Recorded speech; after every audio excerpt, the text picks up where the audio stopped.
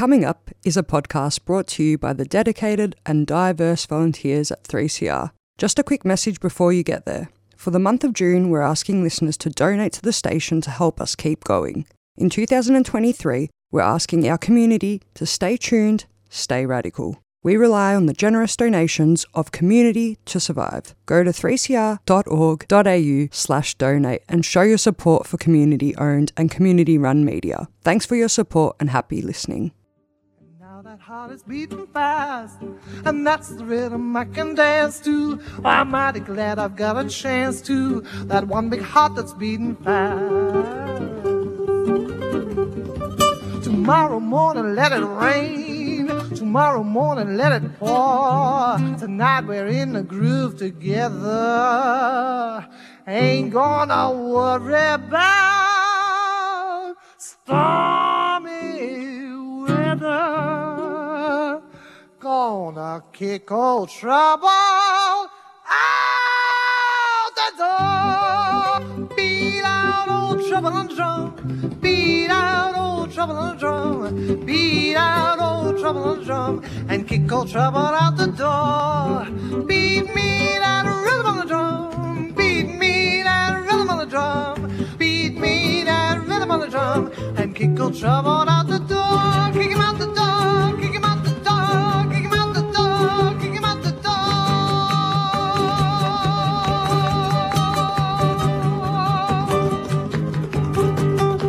Welcome to Radical Australia on Community Radio 3CR, streaming live on 3cr.org.au. This program is podcast. You can access the podcast by going to 3cr.org.au. You can see how excited I am, Kelly Whitworth, the world's greatest producer. How art thou? I hope I am. I've got our wonderful guest on the line. So what, you've put your hand, your arm into the Snowtown barrel, and who have we pulled out? Susan Zela Bissett. That name's very familiar. Hello, Zela. Hello. Hey. You're not who I think you are. Yeah, I think I am. Oh, boy. What, you're stuck in Gympie these days? I am in Gympie. Oh, what are you doing there, you poor thing? I'm not stuck here. I'm here under my own volition. You're kidding. When did you... Tell him to go shove it. That was quite rude, wasn't it? No. When did you do psychotherapy to end up there? Oh, well, it's all that life journey, work and being able to afford a place. And that makes sense, be yeah. surprised how affordable it still is. Really, I can understand with all that coal. But let's start at the beginning. Let's start at the very beginning. What year were you born? I was born in 1954. 1954. You're just a young whippersnapper. You're not even a septuagenarian yet. No, but it's coming up next year. You realise when you become a septuagenarian, which I am, you get an honorary membership with the DFO Club. Oh, well, I'm looking forward to that. That's the Don't Fall Over Club, not the Direct Factory Outlet Club. Because you'd be amazed of how many of us fall over after we become septuagenarians. Speak for yourself, Joe. No, it happens to, and we've got to be very careful, especially with these young people putting obstructions in our way. So where were you born? I was born in Maryborough, just 1 hour north of where I live now. So you've gone back to your home territory, Maryborough. What was it like for a little tacker in Maryborough when you were young? Well, Maryborough was an interesting town.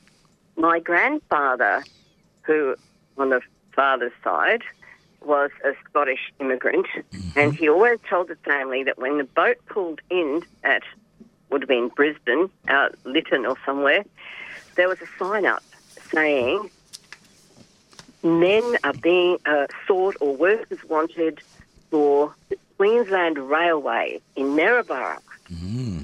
And he came on a boat called the Perthshire, from Perthshire, with a whole heap of other Scottish shipbuilders, boilermakers, fitters and turners, And they all went to Maryborough, and I think they nearly all got hired. And that gave Maryborough a very special character. It was a shipbuilding town. It was a heavy industry, blue-collar town, very unionised, and it was quite a good place to grow up. They didn't tell us, what was it like? Well, the railway workers put on a picnic at Harvey Bay, and every kid in town could get on this train, go to Harvey Bay and get a feed of watermelon, and so we were kind of a little bit blessed by the largesse of the union. And it was, well, at 5 o'clock every afternoon, a whistle would blow at Walkers Limited, which was big shipyards. Yes, they had a subsidiary in Salisbury in Brisbane. Yes. I remember that. Right, well, it's a very flat town. It's pretty well alluvial floodplain. And all those workers would jump on their bicycles. And some treadled straight home, but I'm afraid some of them also took a detour to one of the many watering holes that were available on the way. Yes, for the 6 o'clock closing swill. Yeah. Now, I've got to ask you a very personal question. When you're a little tacker and you went to all these picnics, were you involved in the sack races, the three-legged races, and the egg in the spoon race? Yes, I was a champion at all those. Oh, at all of them? Well, my particular one was the egg and spoon. Yeah. Well, how did you manage that? I always used to drop the egg. Oh, well, I had good hand-eye coordination, Joe. Well, that's good. And did you go to Maryborough State School, I assume? I did. Did you? First of all, and it's all still there. Yep. It hasn't been rebuilt or anything. Right. Beautiful old buildings, and then I went on to Maryborough Girls High School because although it was a state school in 1969, it had not yet entered the era of co-education. Right. So we were all girls, and almost all our teachers were girls. Right. Well, women. Now, I assume your parents are no longer with us? No, they've passed on to the great back in the sky. Yes. Right. And what were they like as parents? Oh, well, I don't think they would win. I'm not here to sentimentalise Joan and Jock. They were adequate parents. We were fed, attended school regularly. Yep. Dad had been in New Guinea in the war, and we could probably make some allowances for him. He probably... That was a very nasty campaign. Was he one of the chocos, the young men, 18 to 20, who were sent down? Oh, he was not that young, but he was young. Yeah, they was sent. 24. Yeah, look, I don't think people realise. I mean, we'll eulogise Anzac and Anzac Day and the Anzac defeat. I don't think people realise what happened in New Guinea. And if your father was one of those soldiers, many of them came back with post-traumatic stress disorder, which wasn't recognised in those days, because what happened is all the battle-hardened veterans were in Libya, Alamein, and the Japanese lightning strike from Malaysia, Singapore into Papua New Guinea. I think it was Chifley. He demanded that they be brought back, but there were no soldiers to defend Australia, so they sent off all these young men who had about 8 weeks training. And they actually stopped the Japanese imperial forces for the first time in the history of Japanese expansionism. So it was brutal. I knew some of these veterans, and it was brutal hand-to-hand combat. It was just disgusting. Yes, they were 30 miles or kilometres, I'm not sure which, from Port Moresby when the war ended. So we only really, the thin green line or something? They only just held it, Yeah. And they're all youngsters. They'd had minimal training because all the battle-hardened, troops had gone to Europe to fight for the British Empire. So I can imagine he had his issues. And how many Yeah. siblings did you have? Well, I was the eldest, and I was very quickly followed by two more sisters. My mother had three of us in 4 years. As you And did in then- those days, very common. Yes, but I think there was an announcement that that was enough. That was it. No, so he didn't get a boy, Yep. but he got three girls, and I guess we grew up with quite a nice little extended family around us. We had a grandmother on my father's side still alive, and we had both parents on my mother's side who we visited every week. Right. And I also had an aunt and uncle who took a big interest in the three of us, who didn't have a family of their own. So we were quite... And the other big thing in our life was Harvey Bay. Yes. So, as you may know, Narrabri and Harvey Bay were the estate of the Butchulla people. Yep. And my mother's father was a great fisherman and a great lover of Harvey Bay, and he built himself a weekender, I guess you'd call it. Well, that was almost a religious experience to have a weekender on the beach. Yes, where you could go fishing. And as we got older, every holidays, he had 6 kids. Yep. So my mother was one of 4. One of 6. She had 4 brothers and a sister. So, yes, and there was no such thing as sort of paid holidays then. So every holidays we went down to the bay, and the place was just bursting at the seams, and there were beds all over the verandas with mosquito nets over them and little tents in the yard and stuff. And so that was kind of a very social time where we mixed with extended family. I think it was a very healthy diet because they went fishing. My uncle and grandfather went fishing and just brought back loads and loads of seafood, as it were. Yeah. Did they catch any red emperor?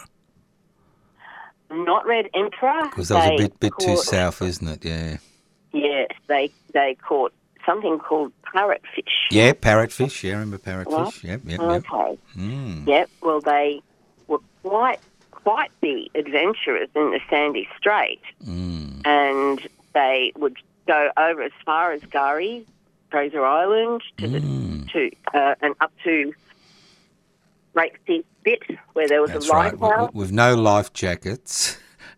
No, and the most minimal navigation equipment. That's that you right. If can they had a imagine. compass, they'd be lucky. Yeah. So, Well, my uncle had a notebook, and he showed me. It's got a little sketch in it, and it says things like "big tree," yeah, "sand dune." sand dune. Yeah. Well, it did the job. It did the job. Yeah, no, they got home. They got home with the fish. So what was life like at Maryborough Girls High? Well, there we were blessed with the principal, Miss Mary Hanson, and it was Miss. who was she had a staff of essentially women who'd chosen a career over a family. Whoa. There was That could Miss explain what happened to you, Well, I think so. I think you were groomed. Yes, she groomed every girl in that school to think that she would have a career. There was none of this find a nice boy and, get married. Oh. But even in my primary years, I had an interesting experience. Look, this program is being broadcast during school hours as the kiddies come out of school. Now, I hope you're actually able to share this on radio, this interesting experience. Well, I hope this will inspire many young children. Mm-hmm. What happened was the deputy principal announced on parade that girls be allowed to play on the school oval because he needed it for training the boys' football team. Yes, as you do, yes. The rugby league, yep. So why he needed half an acre to, train 20 boys, I'm not sure. But I was not about to take that lying down, and I recruited a few friends, and we had a campaign. It was my first political campaign. Bloody rebels. These Well, independent I was women. already 10, so yeah, I knew you didn't accept that kind of injustice. So we got together in our little lunch and we produced about 1,000 little bits of paper that said "Oval for Girls" in very neat writing. Of course. And You didn't use a Gestetner, did you? Because those days it was the God, No, just handwriting. Yep. No, we would have had to have support from the administration for that. Mm. Yes, no, they were neatly handwritten, I stress, in different coloured biros and so on. Mm. Anyway, the following day, we had a summons from Top Peters, who was the principal, and I was one of about 6 girls, and he had picked quite accurately, and we were lined up in front of him, and then this girl, who I knew from Sunday school, because I may not have mentioned, but all those guys at the boat were Presbyterians. They were Scottish, let's not forget that. They were Scottish, they were unionists, and they were very frugal people that lived, extremely. They'd been through some hard times. Anyway, this girl who was in my Sunday school class started crying and told the principal that I made her do it. She was right. Well, I know that where's the solidarity in that? So what happened to you? Well, I don't think he was actually surprised. But anyway, nothing happened. We just went away, but I think our parents may have been wrong. Contacted. But did the boys get to hog the Oval? That's what I'm interested in. Oh, no, it's a win. It's a win, but you're getting ahead of me, Joe. All right. The following day, before my parents said a word, Yes. a young female teacher found me in the playground where I was not on the oval, but I was right on the edge, sitting under a tree looking at it. And she said to me, "Can we have a little chat?" Ooh. And she was a very pretty young teacher, and I was like, "Oh my God, okay." So she sat down. She got me to sit down next to her, and all the other kids just melted away. And then she said to me, "Susan, don't you want to be a lady?" Well, that set me back, and I managed to say, "Well, not yet." Yes. But I had reached, the age of 10, so possibly some socialisation had not succeeded in my case. Yes. And so then I kind of beat a hasty retreat. Yes. And then when I got home, Mum and Dad said, "Oh, we've had a call from school." And I said, "Oh, it's about that Oval for Girls." And then they said, "Look," and then my mother, who very rarely voiced a strong opinion, said to me, I have to name this guy, he's probably long dead, Harry Walker was this deputy. He said to me, "Well, you know what, I reckon Harry Walker can pull his head in." Whoa. And so I knew that I was not going to be in trouble. Yeah. And then following that, on the Sunday, that girl who cried and sold me out to the principal was at Sunday school, and I thought she was going to tell my idol, who was the minister, that I had got her in trouble. But he also, I thought, was trying to suppress a smile when he heard the story. Yes. And the next week, there was an announcement on parade, and the girls are back on the Oval. And that's the first and last victory you've had, isn't it? Well, I've had a couple since, but... Well, we'll move on. Obviously, you graduated with honours from high school. Is this correct? Oh, well, I graduated with a very nice scholarship. Yes, I remember those scholarships, and that took you to the University of Queensland? It did. Yeah. It did. Yeah. What year was that? What year? It would have been 19 1971. Yes, and what? So this was prior to the Whitlam government. This is That's a right. It's the scholarship Commonwealth from scholarships for. old Menzies. Yeah, there's this Commonwealth scholarship for bright kiddies who are going to become cogs in the machine. People like you and me. That's right. They've handpicked us bright kiddies to become cogs. So what did you do at university apart from protest, organise? Did you actually do any study? I did. I became. The idea was that I could get a BA Dip Ed. Right. And I actually got something a little bit different. I got a Bachelor of Fine Arts and later a Dip Ed. Right. So, yes, I first of all was a studio potter with my Bachelor of Fine Arts. Mm-hmm. And that did become hard to make a living, and I did end up, I had to go back, and I had to do that Dip Ed, and I had to teach for something close to 25 years, which I did, and let's go back to your university days. How many years did you spend at the University of Queensland?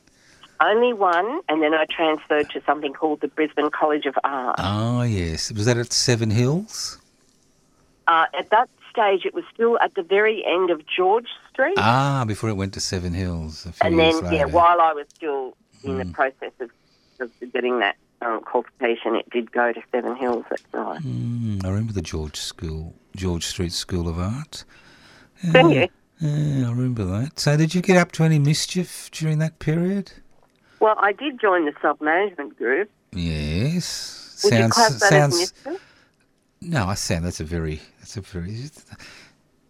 You're going to out me as a member, aren't you? No, you just outed yourself. Did I?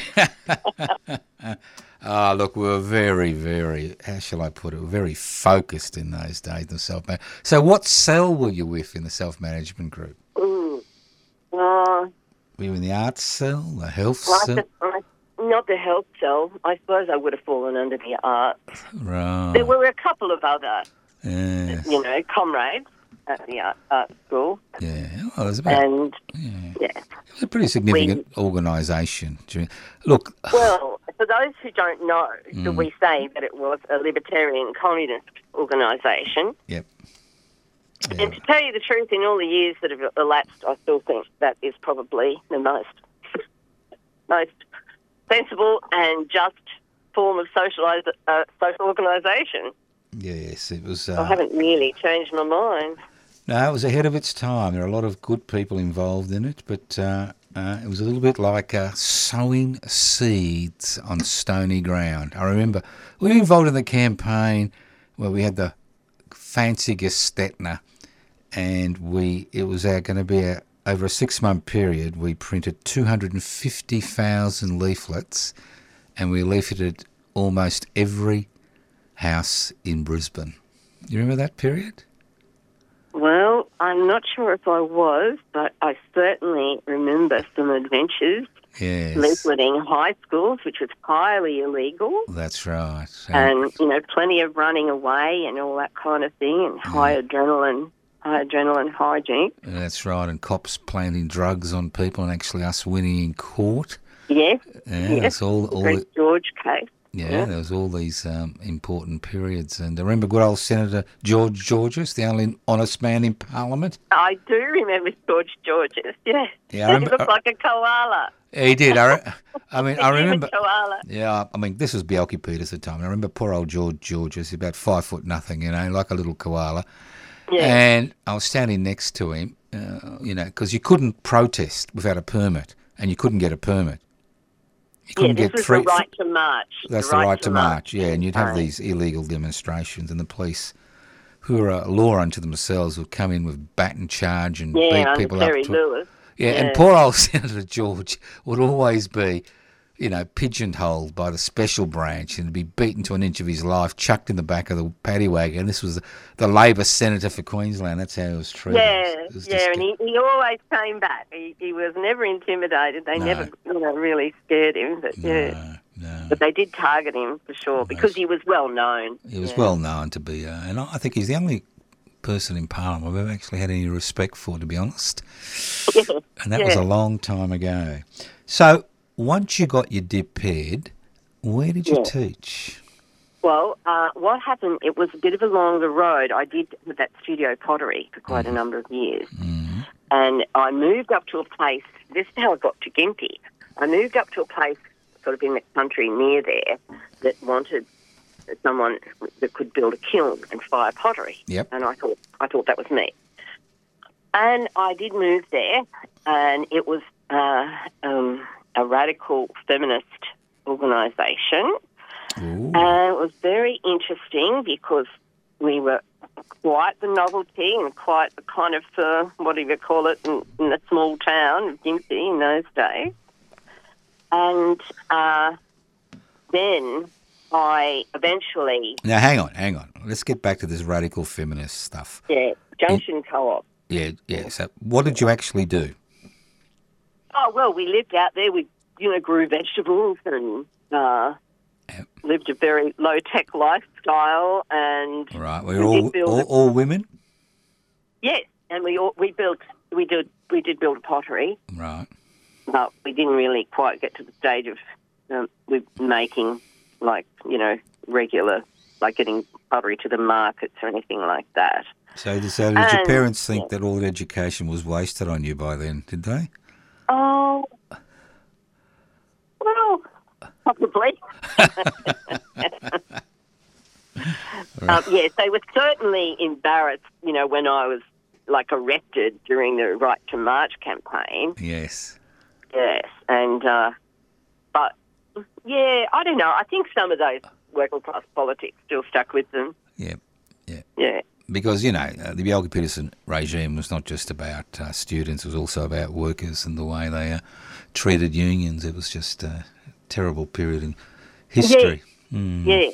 And during that period, when I was growing up in Maryborough, was when eventually the Walker's shipyard closed down after a severe flood. And there was high unemployment, and then there was sort of all anxiety about, how are we going to get jobs and everything. And then Dillingham Murphy Ores came to town. Now, the Dillingham half is an American sand mining conglomerate, and they teamed up with Murphy Ores to, make it seem more Australian.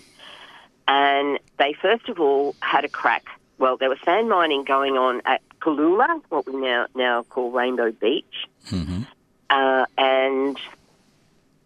the company applied for an extension to mine more areas. And what happened was the locals got up and said, no, we've had enough of this paper. And this was a very kind of period when Bjelke-Petersen was really just kind of cementing his sort of influence and leadership, domination of what was then called the Country Party. Yep. Because, we didn't yet have... Yeah, that was the good old days when you needed 26% of the vote to actually get elected into Parliament, the gerrymander. It was a wonderful period. Well, originally, not so much so. It was during the Bjelke-Petersen era that Country Party really became a sort of, servant of corporate interests. And there was a man called John Sinclair, who you might have heard of, who went to the Mining Warden's Court in Maryborough to oppose the licences for sand mining Surrey, Fraser Island. Yep. And he became public enemy number one in town because everyone was so anxious about employment, and they thought that this was going to be it. And so that was an interesting kind of period for me because my family were friends of the Sinclairs. Right. And once again, they backed the underdog, and they more or less, there was, I think, I probably might be thinking out of turn here, but I do think a lot of those Scottish Unionists were suspicious of, that kind of promise of prosperity Yes. that it was being held out. And, I just think, they were tough old guys and they're like, oh, this is, This is not right going to for read us. read the fine Now, I'm print. going to do something very, very evil, Zela. I'm going to do a station announcement. We're talking, that's right, chatting with Madame Bissett from Gladstone, all the way from Gladstone, Queensland. What's that? A win. Thank you, Kelly. It's 4:32. It's Radical Australian Community Radio 3CR. You're still there? You weren't blown Yes. away by... No, but I'm in Gympie. You're in Gympie. Where did I say you were? Gladstone. You didn't say anything. Oh, it's the same. It's the same. Gympie starts with G and they're near each other, Gladstone and Gympie. Who knows? Look, you're right. Gympie is better than Gladstone. I agree. It must be beautiful. It's beautiful in your neck of the woods. No, it's not. It is. No, it's disgusting. It's not disgusting. I've been up there Well, how many years ago? just a couple of years ago. Oh, God. It's up just north of Noosa, isn't it? Yes, thank you, Kelly. And I went to a meditation retreat Oh, God. in I this remember little that. place near Pomona. Yeah. It's beautiful up there. Oh, God. Gorgeous. Just what we There need. you go. Yeah, do you work for the Queensland Tourist Bureau, Kelly, do you? Do you really think it's that good? It's beautiful. No, I'm asking our guest who lives there. Well, it was the site of another successful grassroots campaign, Joe. Ooh, tell us about it. That was the plan under Premier Peter Beattie to dam the Mary River at a place called Traveston Crossing, which it was during the Millennium Drought in Brisbane. People were on 3-minute showers and couldn't wash the car. You're kidding. Oh, no, You couldn't wash the car. I haven't washed my car in 22 years. well, That's what the rain's for, isn't it? he came up with this plan that he could divert something like 70,000 megalitres of water from the Mary catchment, which is to the north. It's not part of Brisbane's natural catchment. It doesn't feed into those big dams they've got there, the Somerset and the Wivenhoe. It's a whole separate catchment. But anyway, he had this, brain fart of an idea that somehow, or somebody, maybe some bureaucrat got it, that they could make themselves very popular in the heavily populated southeast corner around Brisbane by stealing water from another region. And it was kind of, going back. Remember we were talking earlier about the Right to March campaign and how it was such a sort of popular front, and there was everybody from George Georges to The local Spartacus League. Mitch, what was his name? Mitch Thompson. Yeah. And all the the Brian Laver and all that crew, and a lot of kind of unions that were, I suppose, more sort of male dominated and so on. So what happened was that when this plan was announced at Easter 2006, that they were going to dam the Mary River at this Traveston crossing and divert all these thousands of megalitres of water to the poor residents of Brisbane. And they really did not expect. They just, I think, thought that's a, rural area and nobody will, sit up and do anything. No, and it was incredible. And talk about a popular front.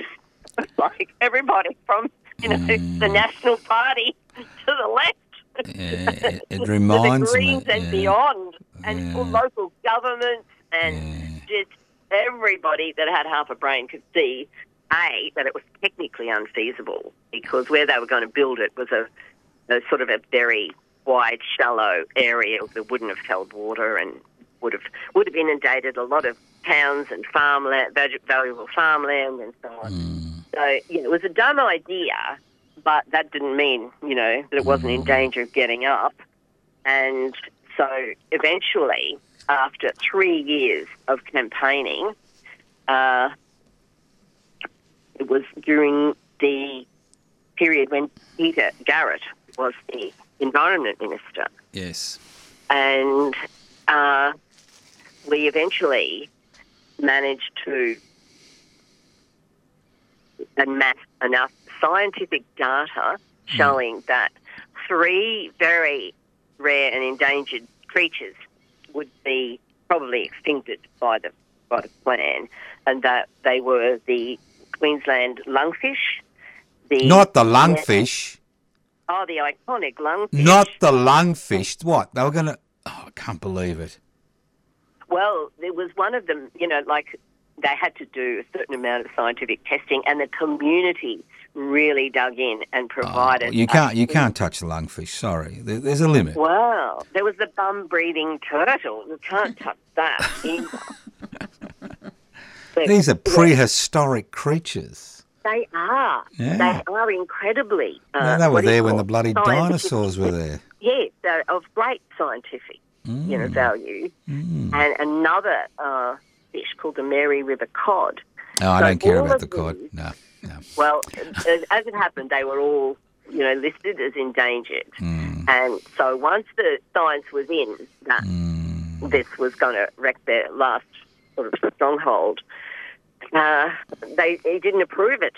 And so that was just, like community euphoria everywhere from Mullaney and the Obi, where the river rises in the mountains, out to Riverheads and Gari. Everywhere. Everybody they picked on alternative land. That's what they picked on. Now, I'm going to ask you a question. All right? We've just been chatting. Is it Zela? That's right. Where did that come from? That's not Scottish. Well, that's a made-up name. Made up? What do you mean made up? Well, it's not on your birth certificate? No, it's not. Just Susan is on the birth certificate. What happened? But I added it. Well, because in when I was in grade 5, was it just after I did the successful it got to your head. Yeah, okay. You thought you're going to change your name to Madonna or something, eh? No, but there was 5 girls called Susan in my class. Right. It was a very popular name. Zela. No, Susan. There was 5 other girls. Susan's. Susan. Yeah. That's why sounds I like a added song. Zela, because I felt like I needed something a bit more distinctive or whatever. Yeah. Well, the Z's very nice. It's always good to have a name that starts off with Z. It would have helped you in job applications because they'd remember who you were. Well, no one ever says Zela who, I can tell you that. Zela who. So why doesn't anybody in Queensland, especially around Gympie, say Zela who? What have you done to make a nuisance of yourself? Well, during the Right to March, the Traveston Dam era, I founded a group called the Sisters of Mary, and we were a group of cheeky women who made ourselves some sort of fake nun outfits. Yes. And we performed at... You weren't like the Sisters of Perpetual Indulgence in King's Cross, were you? That analogy has been made. Yes. So the Sisters of Mary, right? What, you used to dress up in nuns' gowns or something? Yes, look, honestly, Joe, Anna Bligh took over after Peter Beattie, was no longer the Premier. You realise she's now the spokesman for the Banking Association, gets paid very good money, while like you and me, we're just floundering in debt and she gets all this money. Yes, I saw her on TV last night, I think. Did you? Oh, wash out your mouth with soap and water. Yeah, saying something about money. Yeah. But anyway, she had the chance, to sort of back down. She should have been able to see that there was tremendous community dissatisfaction. But she went with it, and I think it was a really bad move on her part.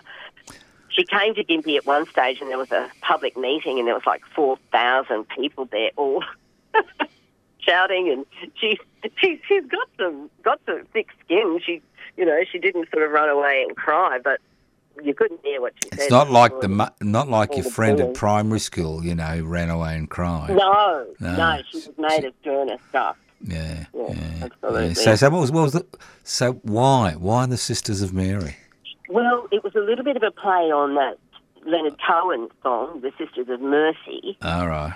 and also, I guess, because the river's called Mary, and we thought, that women should show some solidarity with rivers, and we did sort of like performances and singing, cheeky songs and so on at rallies.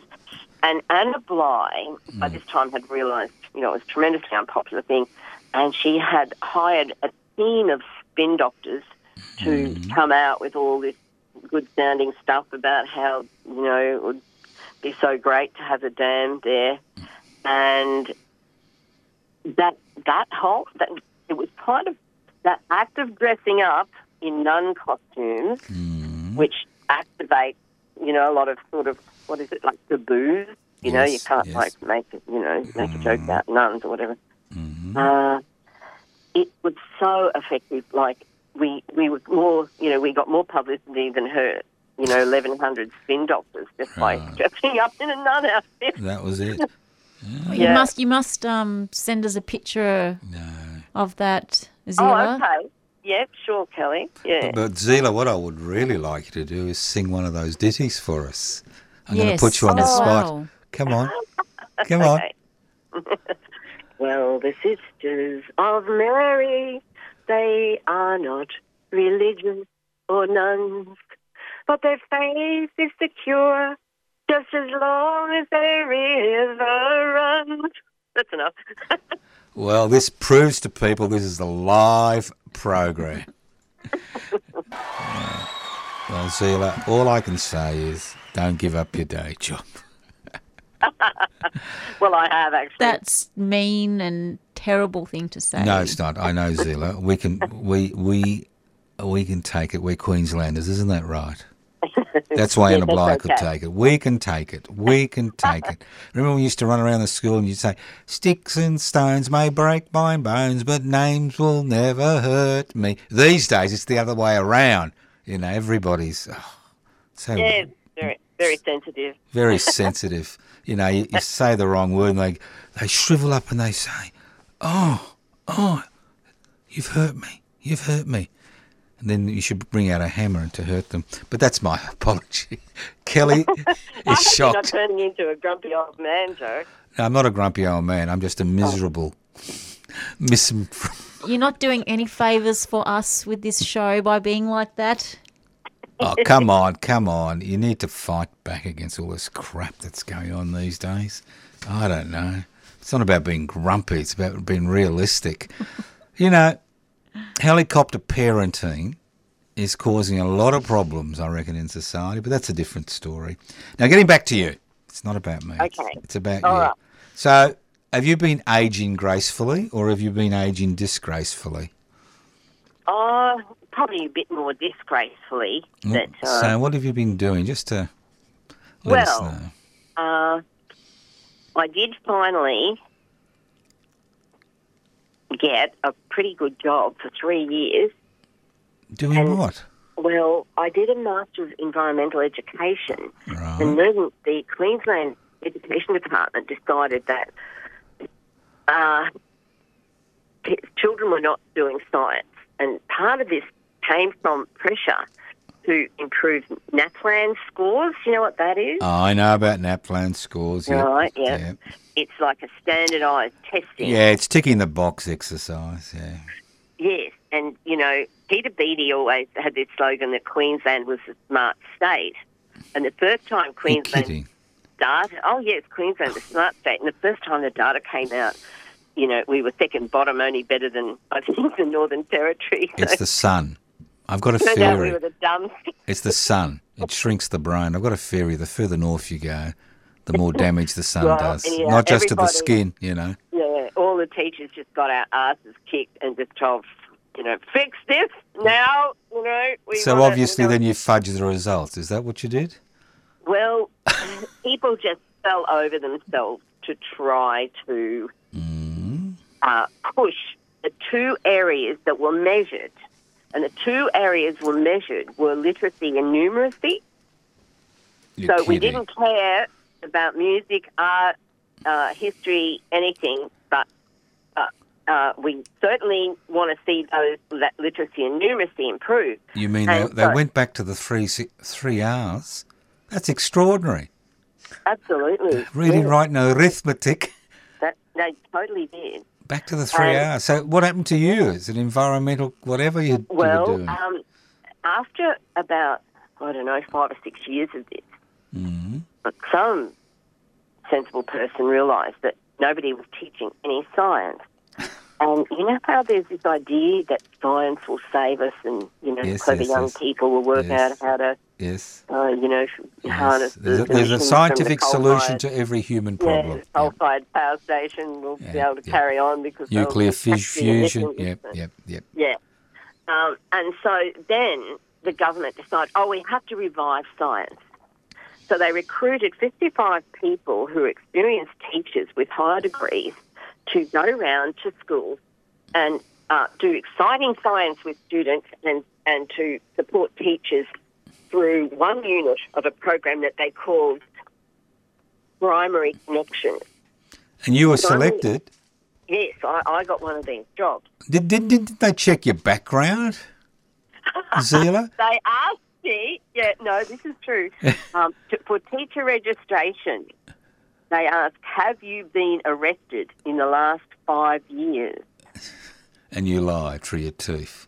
No, I was arrested like 25 years before that. It was right. like in March. Right. So I truthfully said no.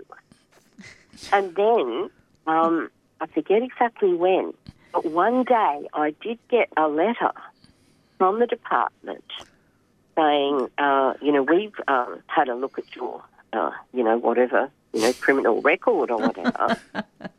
And, and they had seen that I'd been arrested. And I wrote back to them and said, I think you'll find that Wayne Goss, the former Premier of Queensland, Anna Bligh, the current Premier of Queensland, and many other prominent citizens were also arrested. During that period, that's exactly and right. then they shut up. It's a badge of honour. If you weren't arrested, you weren't. You were nobody. That's right. That's right. Oh. Yeah. So that was kind of interesting, but I don't know why they suddenly did that. But somebody put in a complaint. Somebody always puts in a complaint. trying to give me a fright or something. Yeah. But Oh, anyhow, so nothing eventuated. No. No, with that. they couldn't do anything because they'd never asked me. Were you arrested 20 years ago? For civil liberties. Some little upstart complain, knowing you're one of the Sisters of Mary and all that stuff. Now, Maybe, yeah. so when did you retire from wage slavery? In 2019, Joe. So you've been free for 4 years. Well, not all of it because we did have COVID. We had. You retired and then you got COVID. you were in prison. Re-imprisoned. Well, that would give you. And you acquired your little gimpy property by then, pre-COVID. Yes, we have. So describe. Is it a little block? Is it a block of land or? Oh, it's just like what I grew up in Maryborough. It's a quarter-acre block. Quarter-acre. Oh, you've achieved the dream. You've Look, purchased a quarter-acre block. That is the dream of every human being. Well, you can do a lot on a quarter-acre block, and I guess because we grow a lot of food and. Hang on. You just used the we word. Are you talking about your ego, or is there somebody else in your life? There is someone else in my life. Yes. Are you able to mention them? Oh, yes, of course. That's my partner, Glenn. Mm. And we parented 3 young humans who are now not that young anymore, sort of semi-middle-aged humans that are all succeeded in carving out a life for themselves. But some did come home for COVID. You're kidding. That's how did you old people cope with having middle-aged kids back at home? Well, I actually like it because the one son has got 2 little kids, and I got to have a lot of fun in the backyard. During tipping COVID with the water grandkids. and feeding the chooks and all that kind of stuff with a young child who hitherto had life on the 3rd floor of an apartment in East London. What, in Brisbane? No, my son and daughter-in-law were in London, and that's when they came home because of all that, during the first part of COVID. Right. And they had to stay with us. And anyway, but I thought it was a good thing. Well, it sounds like a good thing. Now, I'm not going to tell you which one of us moved back home, and all I can say, whether it's Kelly or me, all I can say is my parents are dead and the family home's been sold. So you can guess who's moved back home recently. I won't mention anybody. Middle-aged adults. So you seem to have you've enjoyed life, which is great. Look, for a girl from Maryborough, I think I've been extremely lucky. And I have to say that principal, I was going to tell you this, I said that it was all women teachers. Yes. And all, because in those days, women, when they got married, couldn't hold down any kind of government jobs. That's right. They had to teachers resign. or librarians. Yeah. So these women, I guess they saw a vocation, or maybe they just didn't want to get married, but I think that, it was kind of probably a difficult decision at times. But anyway, Mary Hanson was a friend of this John Sinclair, who, opposed to sand mining and got to be public enemy number 1. And it turns out that she, gave him both financial and sort of practical support. So that's interesting, I guess, because she, had this, what would you call it, like a secret persona as an environmentalist. Right. While running this girls' school, and we had rules like you couldn't talk to a boy while wearing your school uniform. Well, that's fair enough. Why would you want to talk to a boy if you're wearing your school uniform? You should be there for study. Now, look, on a more serious note, we've only got a few minutes. If there's anybody listening to this little chat and is thinking it could be pretty exciting embarking on a life of activism, in 2 minutes, any advice for them?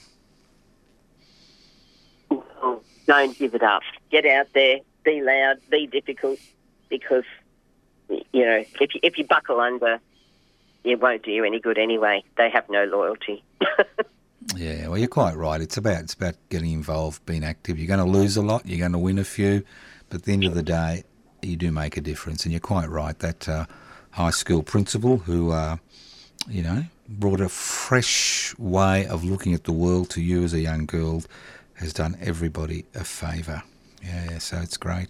Look, all I can do is I can wish you the best for you and your partner, Glenn, your kids, your grandkids, your friends, all the best. We've now reached that age, and when you become a septuagenarian, let me know and I'll send you over a DFO certificate. And be careful.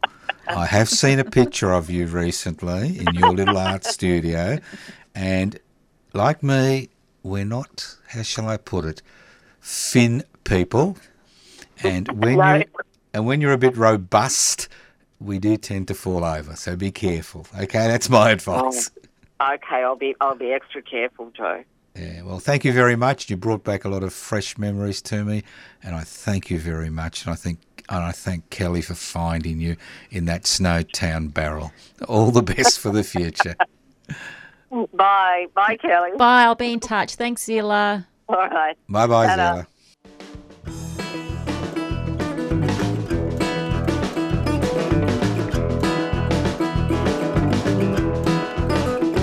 There's been so many times, my friend, I've had to stand and fight.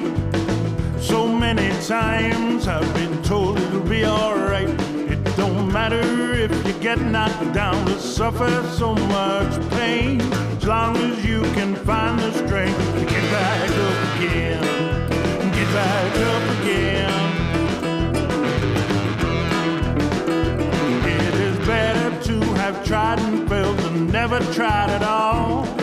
For when that battle sounds, I will answer to the call. So many years in a drought without rain, but we must stand together to get back up again, get back up again.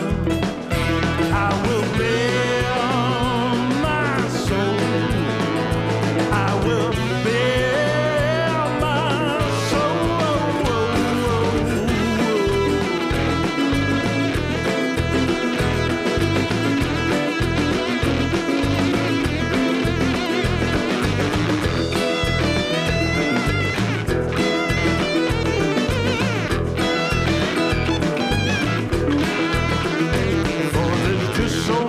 Times you can go to the well, just so many lies a usurper can tell. I will bear my soul, for I've much more to gain. You can knock me off my feet, but I will get back up again, get back up again, get back up again, get back up again. I will bear